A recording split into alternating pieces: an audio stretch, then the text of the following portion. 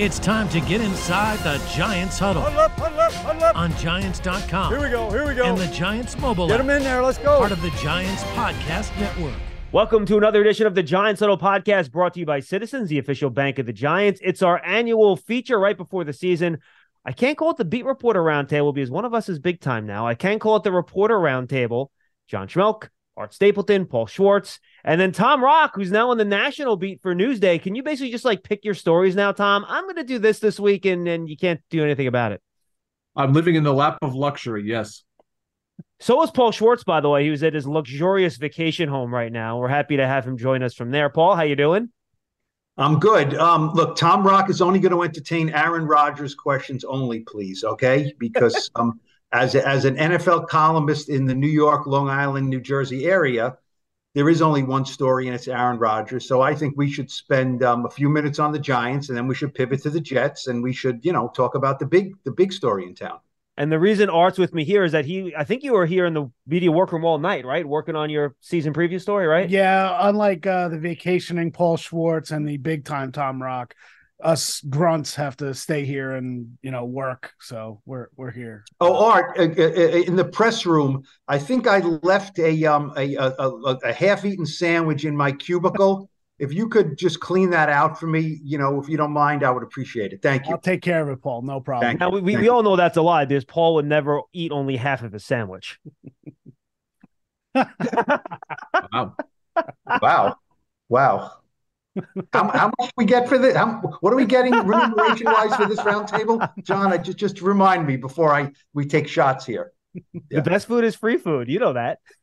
Absolutely. All right. Let's get right to it here, guys. And I'm going to start with the basic question. So let's start here. Most important improvement you think the Giants will make from last year to this year now that you've seen everything together? Tom, why don't we start with you? Well, I think that the most important improvement that they had to make and that they did make is to the depth of their defensive line, because as we saw at the end of the season last year, especially when they got to play Philadelphia, those two guys up front, Dexter and Leonard, they just wore out. They couldn't be on the field for all those snaps and really continue to dominate. And so I think bringing in a lot of those extra bodies, those players, you talk about Ashawn, Nacho, Riley, who they drafted. Those guys are going to be able to decrease their playing time, and I think that we're going to see more productive play from Dexter and Leonard on fewer snaps this year, and I think that's the game plan. They have to be able to stop the run, they have to be able to pressure the passer up front, and I think those guys can do it. They'll be able to do it more effectively in the second half and the fourth quarters if they're not playing 80 to 85% of the snaps. How about you, Paul? What do you think? Well, obviously the run defense and Bobby Okereke, the addition of him certainly, who, you should probably pencil in for 130 to 150 tackles if he stays healthy. But, I'm going to go offense. I'm going to go explosive plays. This team was last in the league in pass plays of 20 or more yards. I mean, that just can't happen. And Jalen Hyatt will make sure it doesn't happen. Darren Waller will make sure it doesn't happen. Maybe if they throw the ball to Saquon more, it won't happen. And look, they gave Daniel Jones $160 million to make sure it wouldn't happen. I don't know about you guys. I wouldn't say a weight has been lifted off Daniel Jones, but he was winging it all summer. You know what I mean? And they told him, throw the ball downfield. And I think that, last year at this time, he was told, he went into the season last year with ringing in his ear, Joe Shane saying, you're not getting the fifth-year option. You have to prove it to us. That was the first thing Joe Shane did. No, you're not getting the fifth-year option. What is he going into this year? $160 million contract. And so I think something has been lifted from Daniel. I think he's going to wing it. He's not going to be crazy, but he's not going to be Brett Favre out there. He's going to throw the ball down the field, and they're going to have a lot more pass plays of 20 more yards a season. All right, what do you think? Yeah, pretty much what Tom Paul said. You know what? I think the speed on offense is certainly a big thing, and I do think that Joe Shane went into the offseason knowing that the biggest improvement they needed to make on defense was that defensive line. So I do think Paul and Tom both hit those. I'll go with, the $1 million question for the Giants every year. It's the offensive line. And I think at right tackle, Evan Neal is as important a player this year, excuse me, as any player on this team. I think because if you get elevated play from Neal, I think you will kind of transform that offensive line up front. We know what Andrew Thomas is bringing at left tackle. I do think starting a rookie in John Michael Schmitz at center, you made a point in the offseason to let John Feliciano and Nick Gates both walk out the door. So you've put it all on a rookie who's looked pretty good this summer, has had some feistiness out there. But I do think that offensive line, the interior, and Evan Neal will need to be an improved group this year for this offense to take advantage of everything that we've talked about and for what the changes on defense will matter. And I do think it does come back to every year what they're going to do up front. And if they can finally solve that problem up front of leak here, leak there, get beat on twists, look at what happened to Neal on opening night last year against Dallas. Yep. 3 sacks. He was dominated on that side, looked completely not ready for the NFL. If he improves that week 1 game, I think they put themselves in position to really do some special things early, and that's going to be a big spot. So, Paul, I'll throw this back to you because I'm with you, Paul. I think it's the offensive weapons here, but I want to throw Art's point back to you. Do you think this offensive line is going to show significant improvement this year based on where they were towards the end of last year, where really, do we know for sure even who the starting guards are the day we're recording this, the 2 Thursdays before the season starts? I don't know how you can say, look, they're much better. I don't know how you can say they're much better on the offensive line. I think Art's point about Evan Neal is a very good one. I mean, he's in the top 2 or 3 most, whatever you want to, important, pivotal. Pivotal is a good word. Or just how there's this sense that Andrew Thomas struggled as a high draft pick as a rookie, and he got it and got better. So Evan Neal will follow suit and doing that. They're not the same player. We don't know that. I mean, just because he's the number 7 pick, from Alabama, he will follow in Andrew Thomas's footsteps. He's a different guy. He's a different player. I think he's a hard worker. He's a mountain of a man. We have no idea if he's going to make it. So they don't have an answer at right tackle if he is not the answer at right tackle. I think Josh Azuda will end up being a starting guard at some point, maybe on day 1, maybe. I think they kind of would want Bredesen to be the swing guy. And I think I know last year after the season, Joe Shane was feeling like Josh Azuda can be our starting guard next year. Look, they drafted the guy in the 3rd round, right? Why do you draft a guard in the 3rd round? To start at some point. You don't need to draft a guard in the 3rd round to be a swing guy. So I'm not ready to say that, the offensive line is much better. In my mind, there's no question that position group, again, is the biggest question mark. It has the potential, I think, to be pretty good. Pretty good. I don't think it has the potential to be great. It has potential to be a pretty good offensive line that can get things done. But it also has the potential to be less than that. So, Tom, why don't you attack the offense then? When you take a look at this, will this offense look the same as it did last year? Do you think it'll be a little bit more wide open like it was in the final few games last year against the Colts and the Vikings? What do you think this offense is going to look? And you can either take it from the O-line perspective or the weapon perspective or Daniel Jones angle, whatever you want to do. Right. Well, I mean, listen, Daniel Jones was a one touchdown a game quarterback for most of last season until he got to play the Colts and the Vikings, which were 2 of the worst defenses in the league. So, I think it's a big stretch to say that that's the Daniel Jones we're going to see all season now, because he's never really been that consistently. He was that for about 3 weeks there at the end of the regular season and the playoffs. And like I said, those were against some of the worst defenses in the league. So I'm not completely sold on that just yet. But having Waller, having Hyatt, having Wandale back once he's fully healthy and he can do what he can do.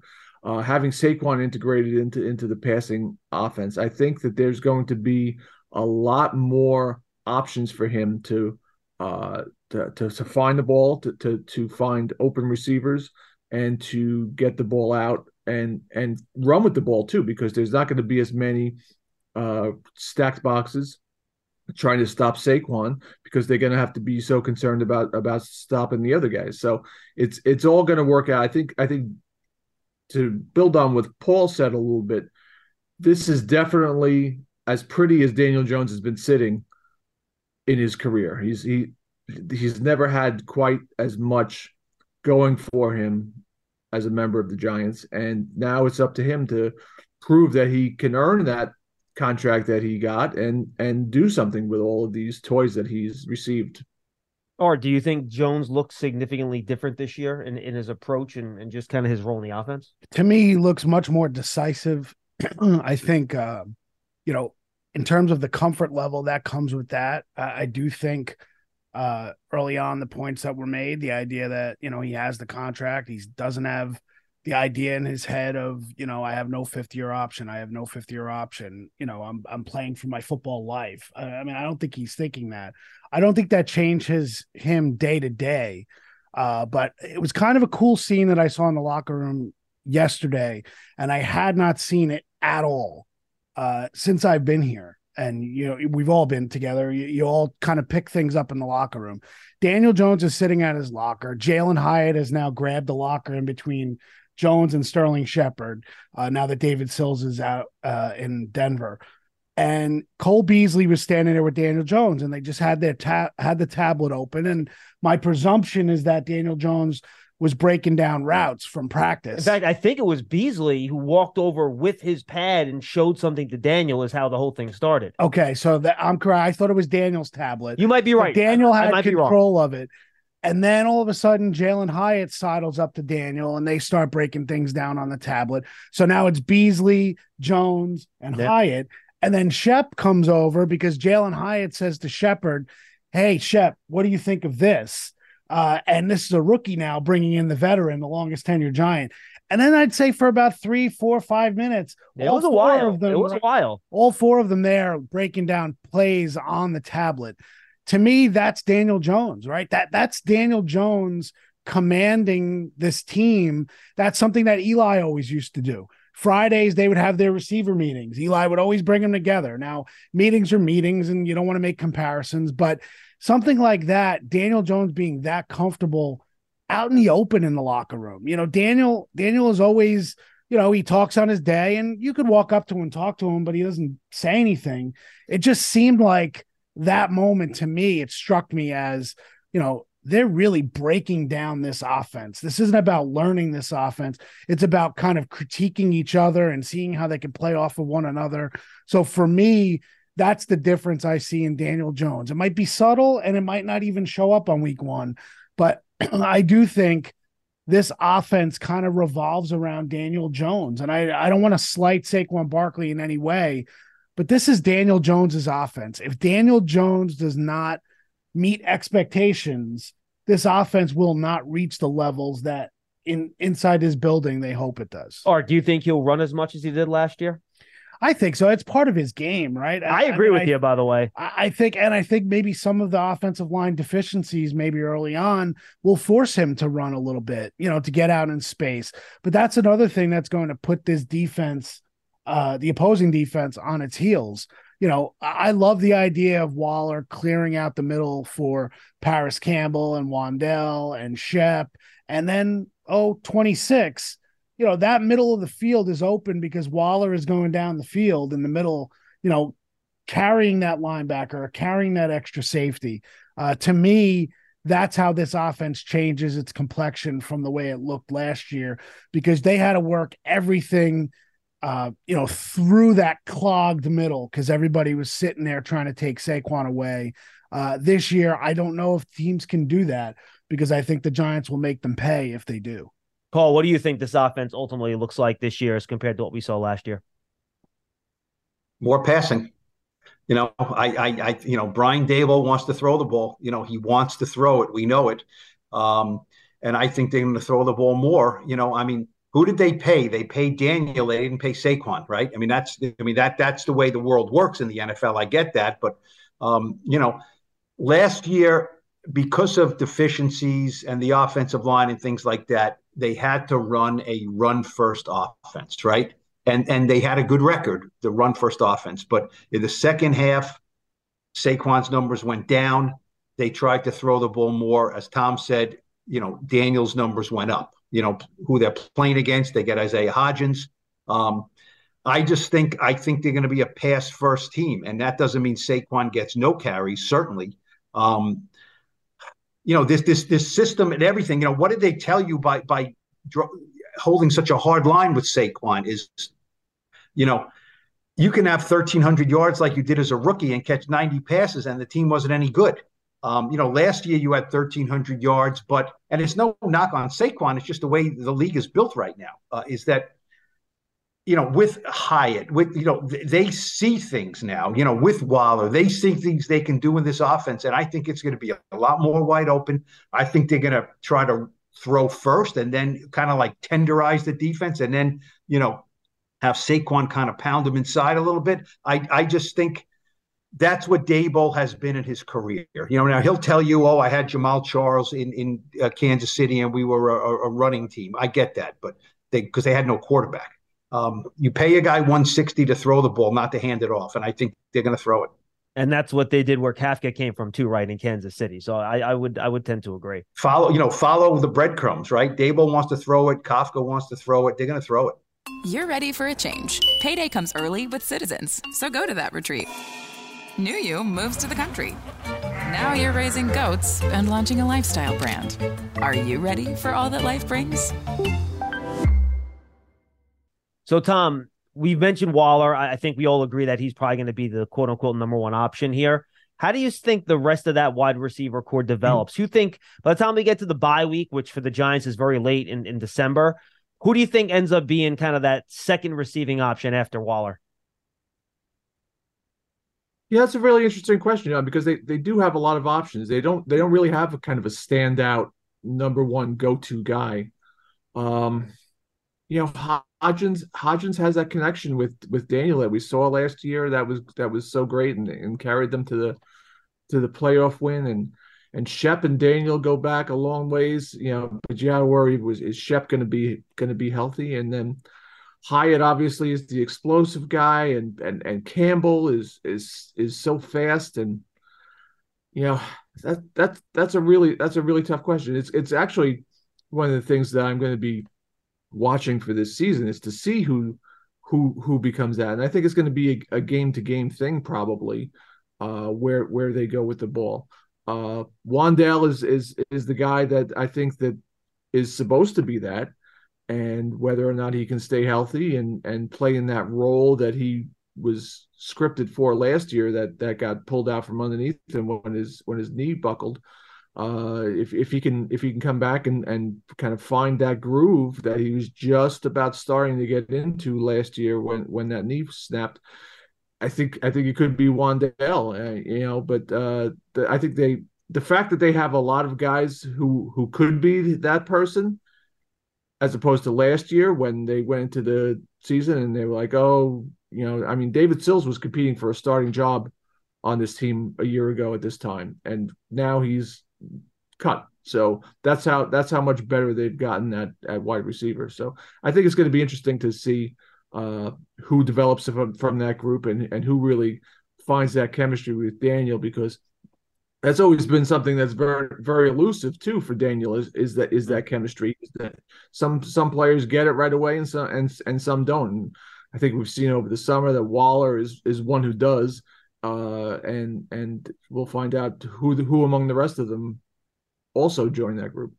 Art, do you think this is going to be, and I've kind of described this as a wide receiver by committee approach, where early in the year we might see 5 different receivers getting at least 20% of the snaps to start, and then do you think they'll stick with that? Are they going to try to find their main 3 and then really roll with those guys throughout the year? How quickly does Hyatt come along? How do you see this whole wide receiver thing coming together? I mean, we've seen regimes here talk about the idea of, well, we're going to be a week to week. We're going to game plan every week, and we might look different every week. For the first time, this current regime last year actually showed it on the field. They basically reinvented themselves on a week-to-week basis in terms of how they looked which game plan they went, what they thought they could attack teams with. So, yeah, I do think that in some ways you're going to have a team that looks different every now and then. But I think Jalen Hyatt is somebody who will be very similar to Deshaun Jackson, that, he's not a high volume guy right now in his career. Maybe he becomes that. But if he gets, 4 targets a game, he can make you pay, three catches, 70 yards and a touchdown. Yeah. And all of a sudden his impact just goes from here to here. I think the volume guy is Paris Campbell because of what I said about Waller kind of opening up that middle of the field. I think teams are going to be so focused on Darren Waller that the two guys that are going to really reap the benefits are Paris Campbell. And don't forget about Daniel Bellinger, especially in the red zone. We saw it in the second preseason game. He catches that touchdown. I was joking with him in the locker room the other day. You could have gone one or two ways when they traded for Darren Waller. The idea of, well, does that mean that they don't like Daniel Bellinger, or do they look at Daniel Bellinger and say his profile is going to be raised now because of Darren Waller? And I think Bellinger is a guy that is going to be a big part of this offense, not volume wise, but it wouldn't surprise me if Daniel Bellinger has, by beginning of November, 3-4 touchdown catches.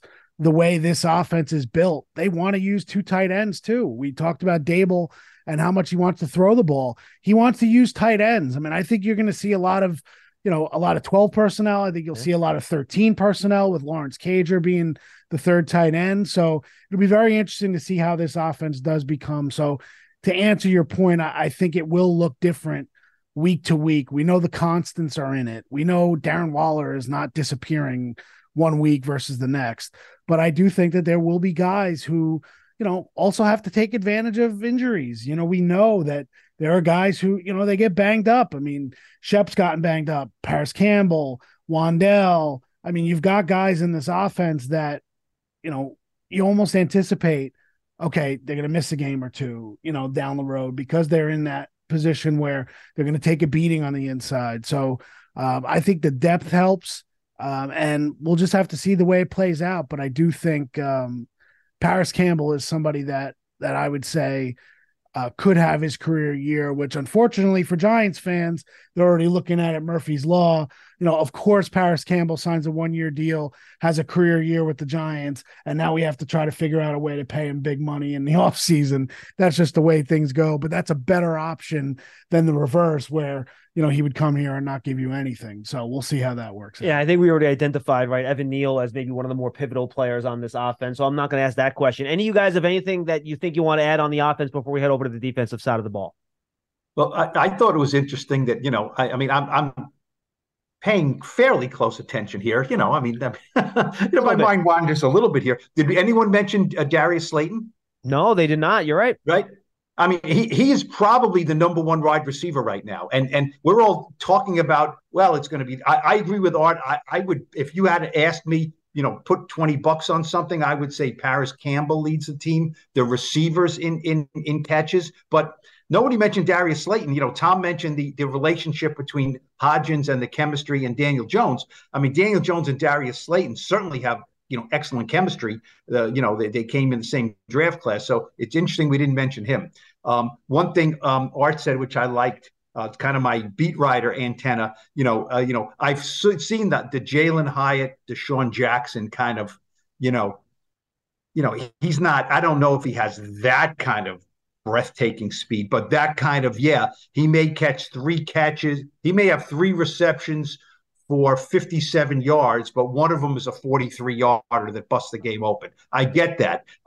Now, can you imagine if Jalen Hyatt has a big game against the Eagles, and we kind of can use that? I mean, look, Deshaun Jackson. Any Giant fan listening to this is going to just, they hear Deshaun Jackson, they may just turn it off and throw their laptop or something. I mean, they hate the guy, and so that would be a great, thing.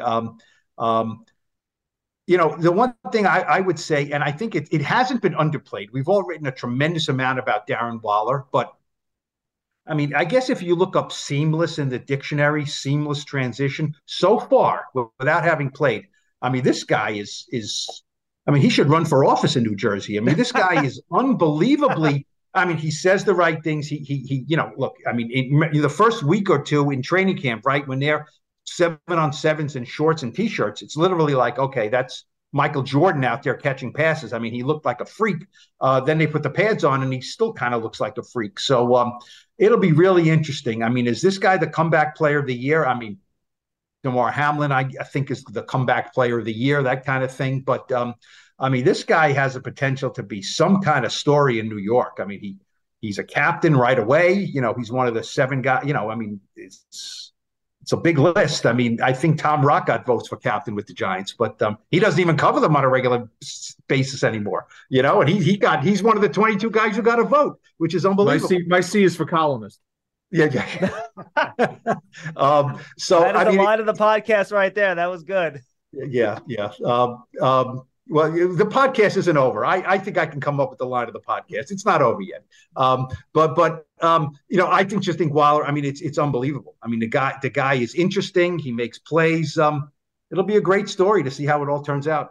Giants Huddle Podcast is brought to you by Citizens, the official bank of the New York Giants. From game day to every day, Citizens is made ready for Giants fans with insights, guidance, and solutions. Learn more at citizensbank.com. And Tom, I'm going to go to you to start with the defense here. Put the Giants defense in some context with the rest of the league, right? They run a very different system than what most other teams are running nowadays, who are kind of navigating towards that 2 safety, deep shell coverage, force teams to run it on you. That ain't Wink Martindale, right? He's bringing the action to you. You got 2 big tackles, young ends, edge players, what do you want to call them, but 2 rookie cornerbacks that could be starting outside with Adoree Jackson in the slot and nickel. What's your overall take on this defense and how it might match up against what is a much tougher schedule the Giants will be facing this year, especially in terms of opposing quarterbacks that they're going to have to take on?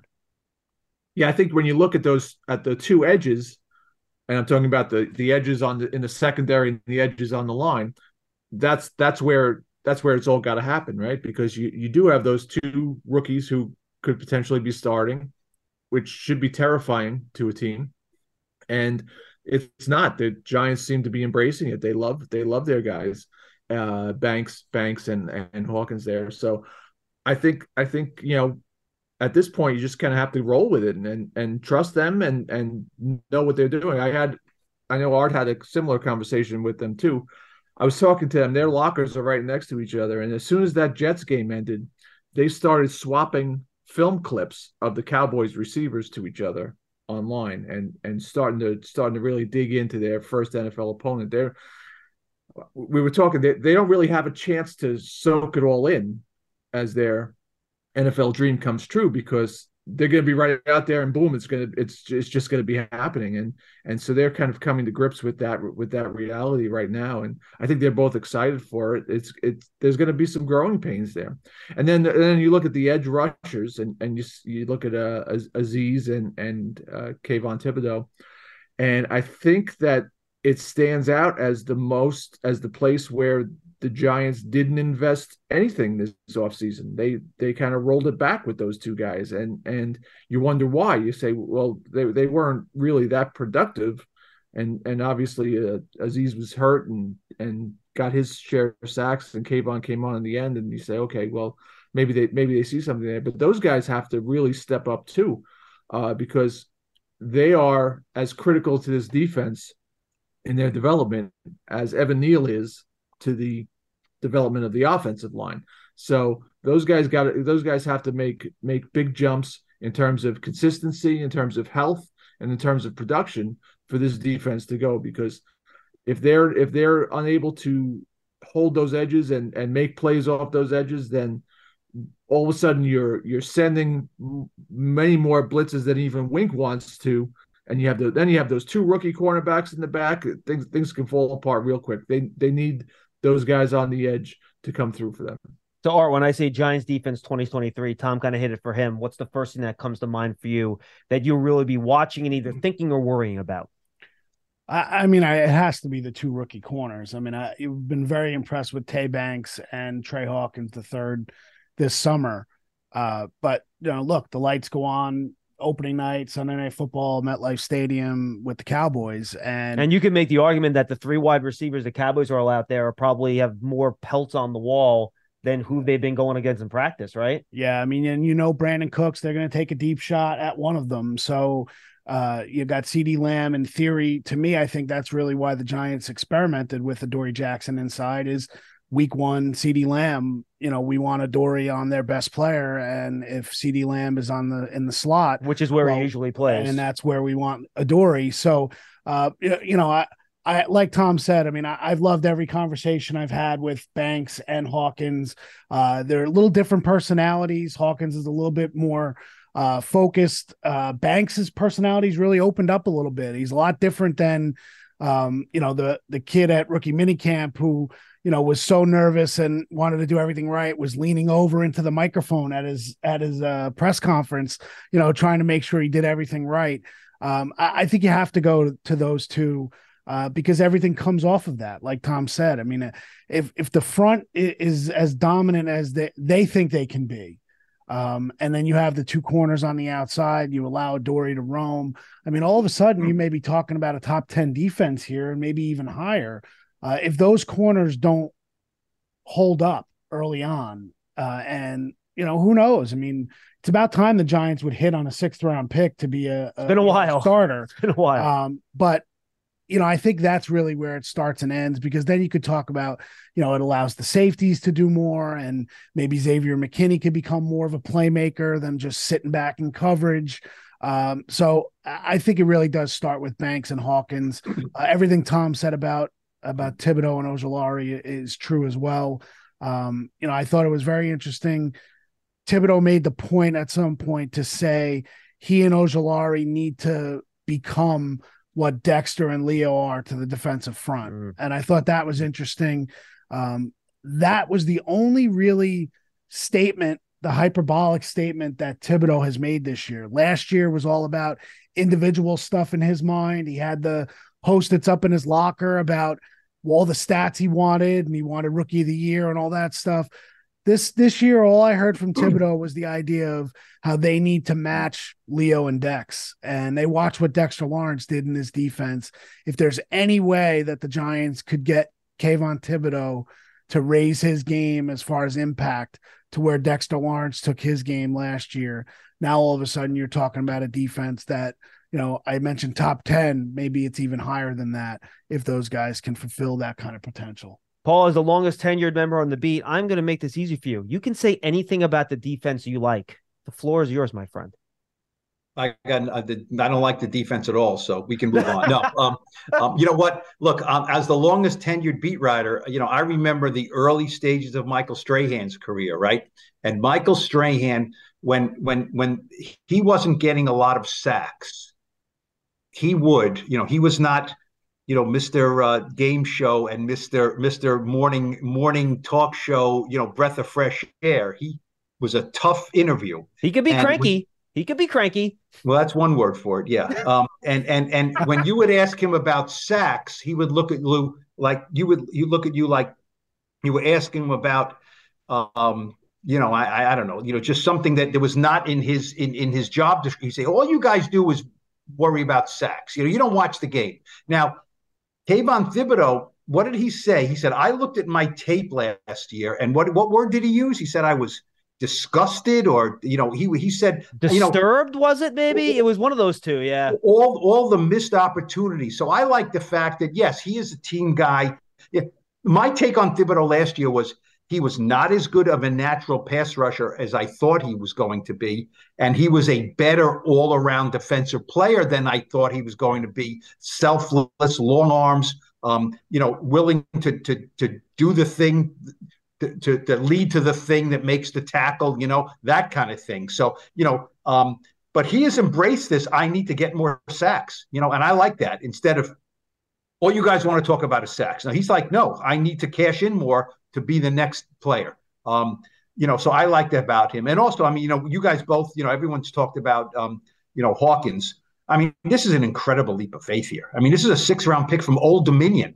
Okay, from Old Dominion. When they drafted him, I was talking a week or two ago to Jerome Henderson, the cornerbacks coach, and I said, did you know he was this good? And he said, if we thought he was this good, we would have drafted him before the 6th round. You know what I mean? It's the old Tom Brady thing. Did you know he's going to be a Hall of Famer? Of course not. we'd be idiots to wait till the 6th round. So this was more about, he's played very well. He's got great, height, weight, speed kind of things, but there was nobody there to compete against him. Let's face it. Who was going to win that outside cornerback job? They could have just left Adoree Jackson there, and then they don't have a slot corner, right? I mean, their slot corner is Adoree Jackson probably. So I'm not saying Trey Hawkins can't do it, but Deonte Banks was drafted in the 1st round. He's supposed to start soon or right away. This is we'll see. 6th-round picks from Old Dominion starting, Sunday Night Football against the Cowboys. I mean, he wouldn't be the first player that is just, too much too soon for him. So, we'll have to wait and see on that one. All right, last one on the defense, guys, before we do a couple of big picture things. Tom, we'll start with you. Impact of Isaiah Simmons and or Boogie Basham. Yeah, I mean, Simmons is going to be the fun one to watch and see how Wink moves him around, I think, because he has that flexibility. And right now they're calling him an inside linebacker, but he obviously can line up on the outside. He can rush from the edge. He can cover in the slot. He can do a lot of stuff. The one thing I don't like about Isaiah Simmons, and we talked about this yesterday, that number 19, man, that's got to go. That is an ugly number for somebody in the middle of that defense. But he can make it beautiful for them if he clicks with Wink. Yeah, I kind of see him, guys, as almost like the same role they used Landon Collins in when they brought him in late last year, where he plays close to the line of scrimmage. He's kind of like that nickel or dime linebacker safety kind of hybrid type, right, Art? Well, look, he played 6 snaps against the Jets, right? One, he was lined up on the edge. The other one, he was in the B gap. Then he was in the A gap. He made his way all the way down the line. And I think that was Wink Martindale basically saying, this is all you're going to see from Isaiah Simmons. You are going to see a little bit of everything. And just where you think he's going to be, he's not going to be the guy who rushes. He's going to be the guy who drops into coverage, which They did that on one play as well. So I think that fits into what Wink wants to do up front. You never know who's coming, who's dropping. And I think Simmons' athletic profile, I mean, no disrespect to Landon or Tony Jefferson, who were kind of in that role last year. Simmons is a different animal. I mean, 6'4", 238, and has the speed. I mean, I'm sure he's still kicking himself over not taking Rodgers down. And I'm sure Hottie's upset he didn't take Rodgers down as well.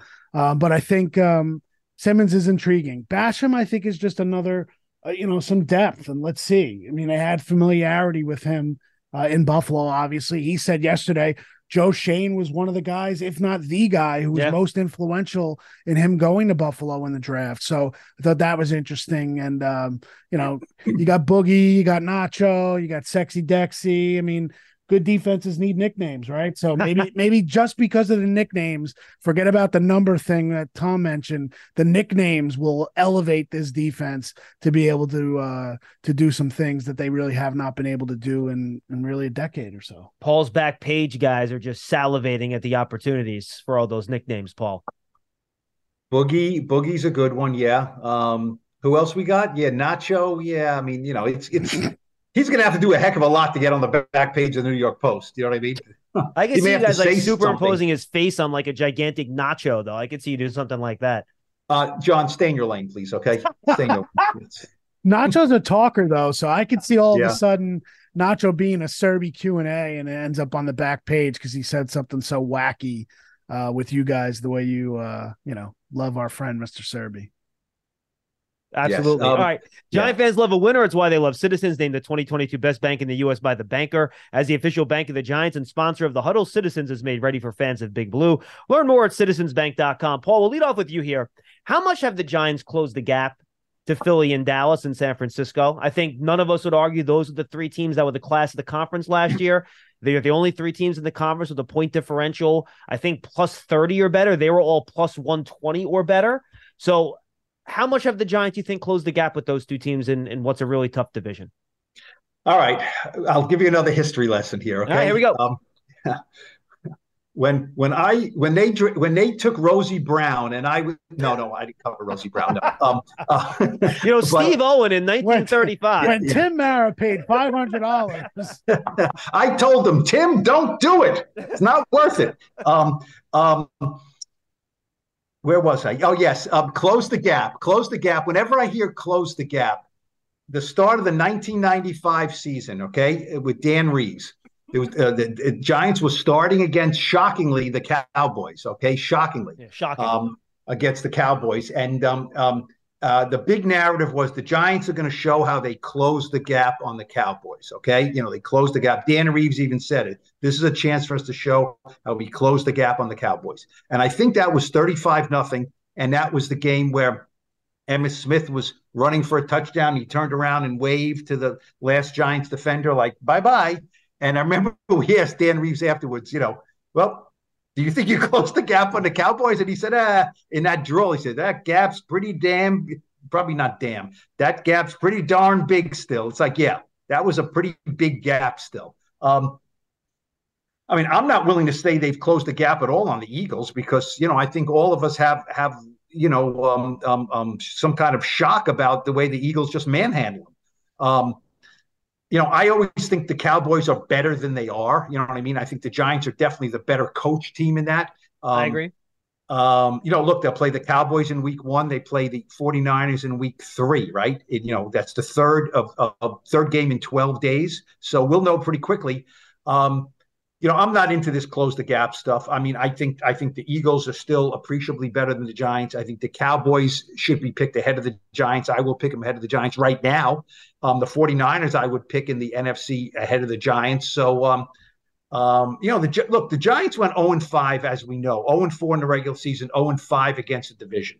And you can't keep on finishing third place in the division and expecting to be making the playoffs every year. You just can't do it because now you're narrowing the field of the wild card guys because you have a team in a division that's in the wild card that's ahead of you. So, that just doesn't fly anymore. They have to win they have to beat the Cowboys once this year, and they probably have to beat the Eagles once this year. I'm not asking for miracles in order to, really raise your profile in the division, which is the first thing you have to do. So close the gap. I'm not buying it right now. We'll see, but I need to see it. And by the way, that's assuming like a sweep against Washington, which isn't assured. Obviously, they got a nice roster. We'll see what Sam Howell They didn't sweep last year. Exactly. It wasn't a sweep.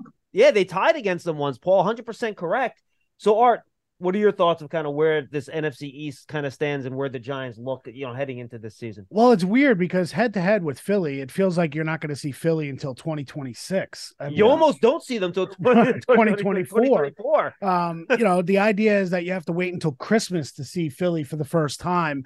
And then you never know what week 18 is going to look like. Like last year. What Philly needs, who would have expected Philly was the one that would play the starters and the Giants wouldn't. It all comes down to the Cowboys. Let's be honest.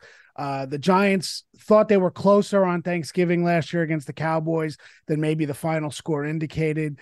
If you remember week 3, that primetime game at MetLife, Saquon runs for that touchdown middle of the third quarter. Giants had the lead. And it wasn't Dak Prescott. It was Cooper Rush that ended up coming back and beating them that night. So I think the Giants were a lot closer to the Cowboys than maybe people gave them credit for last year in their individual head-to-head meetings. So week 1, we're going to find out. They have to send a message for themselves, prove to themselves that they're here and they are, better than maybe some people think. And, like Paul said, you can't go 0-4 against the top 2 teams in your division and expect to continue to make the playoffs again. 7 teams in. Can you be the third again? You're going to need a lot to go your way if you're going to get swept by the 2 teams ahead of you. Yeah, and look, last year they went 4-0 against the AFC South. I don't think anyone thinks they're going 4-0 against the AFC East this year, given how much better that division is. So you're not going to have that built-in cushion if you don't do as well in the division, Tom. Your thoughts on the NFC East? Yeah, it's all about the division and the Eagles, some of the things the Eagles are doing remind me of how the Giants acted when they came off some of their recent Super Bowls, where they just kind of roll everybody back and hope that it happens again. And a lot of those guys were talking about retiring after last season, and now all of a sudden they're back and they're going to be key players. And you kind of wonder how that affects the mentality and the drive of the team. And there is a cliff that guys drive off of when their physical skills start to erode all of a sudden, and man, it comes fast. That being said, I still think that the Eagles are the cream of the division, and I think that as has been said by my colleagues here, the Cowboys and the Giants are sort of jostling for that second spot. It's a big Hail Mary to hope that there's 3 playoff teams from this division once again, like there was last year, and I don't see that happening. So to get there, the Giants have to beat the Cowboys, and that's something that Saquon Barkley has never walked off the field in a game that he's played where he's beaten the Cowboys. He's been here. This is his 6th year, right? He's never been in a game that he's beaten the Cowboys. That's a long time. That's a pretty lopsided streak. So I think that this opening game for them is probably more important than just about any opener that they've had in quite a long time. Yeah, they haven't beat Dak Prescott since 2016 when he was a rookie. So it's been a while for sure. It's crazy when you think about it. Tom, right back to you. Now put it in the context of the NFC in general, right? As you're going for a wild card spot. I think you can make the argument if the Giants were sitting in the NFC North or the NFC South, I think you can make a great argument they would be among the favorites to win either one of those 2 divisions. Obviously, they're not in one of those divisions. But I feel like once you get past those, 2 teams in the NFC East and San Francisco, this is a wide open conference, and you could see any of a half dozen teams making up the rest of those playoff spots. You guys are going to make fun of me now for this whole columnist thing, but I've made the point in the past that the Jets have a better chance of making the playoffs, but if the Giants make the playoffs, they have a better chance of going to the Super Bowl, because that AFC is just so stacked that even if the Jets get in, they still got to go through Kansas City, Baltimore, Cincinnati, but maybe even Buffalo again. There's a big lineup of teams that are contending for titles there. San Diego, even, right? I mean, who knows what Herbert's going to have this year. So you look at that path as opposed to the Giants and the NFC, and you say, okay, San Francisco and Philadelphia, and then who? Well, there's really not many people out there that scare you. There's obviously going to be playoff teams, but they're the Vikings, the Bears, the Lions, maybe those could all be contenders. But I think that it's a very thin top of the top of the line there in the NFC. And so if the Giants do get in, I think that they have a real opportunity to make noise, but it's going to be harder for them to get in because their division is so good. You love turf. You're good at it. So you start a turf biz. Business grows, your savings grow. Become the most celebrated name in turf. Are you ready for all that life brings? Paul, your thoughts on that, and just I think we talked about the tough first 6 games, right? You have San Francisco, you have Dallas, you have Buffalo, you have Miami in there, you have Seattle in there. Just your overall thoughts on kind of trying to get to the win total you need to compete with those other NFC teams and get into the playoffs. Every year we certainly can look at the opener and say, well, this is going to send a message. This is, can you put too much into the Giants Cowboys opener?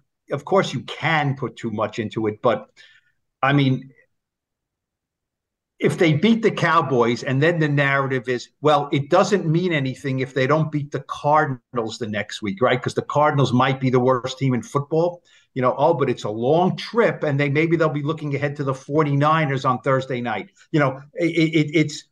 And we all do it. We go week to week and then we say, okay, well, if they lose this game, then they might have 2 losses in a row because of this. Look, I mean, I think the one must win on the whole schedule is the Cardinal game because you have to beat the Cardinals because they stink, right? They look like they're tanking. If you look, I mean, I think we all would agree that the Giants are an ascending team. To what degree, is the key, I would think. And what Tom said about the conference, I mean, the 49ers are really good. Are the Seahawks ascending? The Rams are not ascending. The Cardinals are plummeting. The Vikings, I think, I wouldn't call them ascending. I would say kind of neutral, pretty good team. The Lions are ascending, we all think, right? Packers are definitely not ascending. The Bears are trying with a young quarterback there. I don't look at them as ascending. I don't look at anyone in the NFC South as an ascending team. They got all kinds of quarterback craziness in that division. So, the Giants have a chance in the conference, yes, but unfortunately, they have like the third nicest house in a neighborhood. You know what I mean? In their neighborhood, because their neighborhood is so upscale, but the rest of the surrounding area is not that great. That's my little bit of real estate comparison that I will offer today. And Paul, by the way, that might have been the best metaphor of the podcast. If you want that award, do you want that one? Is that good? It's not a simile, right? It's a metaphor. I get them confused. Analogy, maybe. Analogy. Yeah. That's a good one. That's pretty good. Okay, so I'll do the neighbor. I get the neighborhood watch thing. Okay, good. I'm done then. I can't say anything else because, yeah. So the way Tom and Paul are throwing out lines in here and analogies, I guess I'm the Giants of the three reporters that are on here with you today. I get to be the third, and it's my house is pretty nice too. That makes me Washington, is basically what you're saying. I guess so. I think, to add to everything that these guys said, the one thing that I think of is interesting about the schedule is, number one, I'm not fearful of the schedule for the Giants, because this is going to be a team that competes, off of what last year. If you take anything out of last year, is that this team is so well coached and the players respond to that coaching. That you're not blowing smoke by saying, oh, these guys are so well coached. We saw it week in, week out. They went and competed in situations where, quite frankly, there were a lot of people, including probably the four of us, who thought, you know what, they may get their doors blown off. Week 1 in Tennessee, against Baltimore when they came back from London, Green Bay against Green Bay.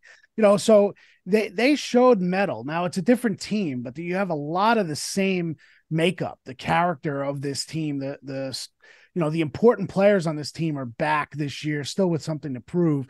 I think one thing that could help the Giants is the fact that there are games against teams that you would imagine they're going to be competing with for the wild cards on this schedule. Early, you have Seattle. Yep. Late, you have New Orleans and Green Bay on the schedule. So while those will be difficult games or challenging games, you win those games, and all of a sudden, maybe you are putting yourself in position again to be that third team out of the NFC East if you split with Dallas and you're right there, and who knows how things are going. So, everything you guys have said is 100% correct. But if you look at last year, I hate the idea of when we always talk strength of schedule and where everything is. We just we don't know. I mean, look at last year.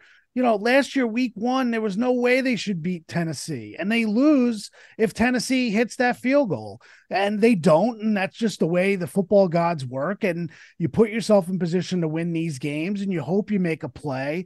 The game in London, Aaron Rodgers had 4 shots from, I think, the 12-yard line to get in the end zone and essentially beat them in London last year. You had Kayvon knock down a pass, and then Xavier McKinney knocks down a pass. And you look at it and you go, how did they win that game? Dude, how about the Ravens illegal procedure penalty that took the third down back in the game? It was a lot of crazy things late. You could point to always things. You go back to Super Bowl 42 and, Ty Law doesn't drop that interception. Asante Samuel. Samuel, sorry. Yep. And then you go, 46 and, who knows if, I think it was Welker, right, who dropped the pass. Or go back to the NFC title game with the muff punts. I mean, that's the way football is. When you watch this enough, and we all have watched this enough, and you have the institutional knowledge of the Giants, I think there are things that are going to happen this year that we didn't see coming. But the one guarantee, the one constant, I believe, is that this team is heading in the right direction. Like Paul said, it's ascending. Yep. I think some of the players are really good. I mean, you could end the season having the best left tackle and the best defensive tackle in football. Yep. That, to me, in this situation, sets them up for a lot of success, and they're under contract until like 2045 or something like that.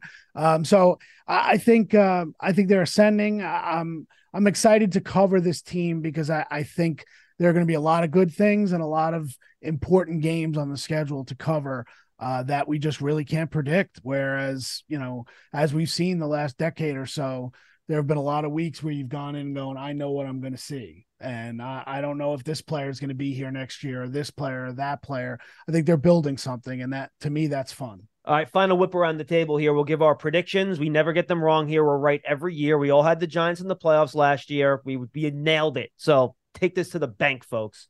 I'll go first. I said this on our Big Loop Kickoff Live NFL preview show. So go check that out, by the way. I got the Giants at 9-8, third place NFC East, but I do have them getting a wild card spot. And I have my Super Bowl champion as the Bengals. And I had a little bit of a surprise in the NFC. I had the Bengals beating Dallas in the Super Bowl coming out of the NFC. So those are my two. Paul, why don't we go to you for yours?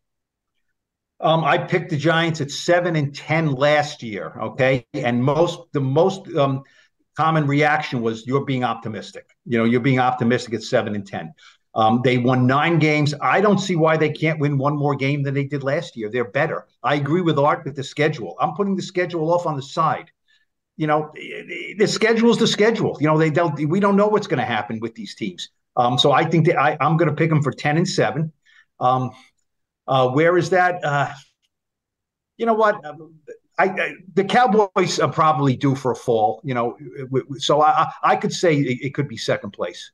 I mean, I didn't. I mean, I just think the Cowboys are either really good or their coach is on thin ice here. So maybe the whole division takes a little step down. The Eagles, I don't think will win 14. Everything takes a little step down.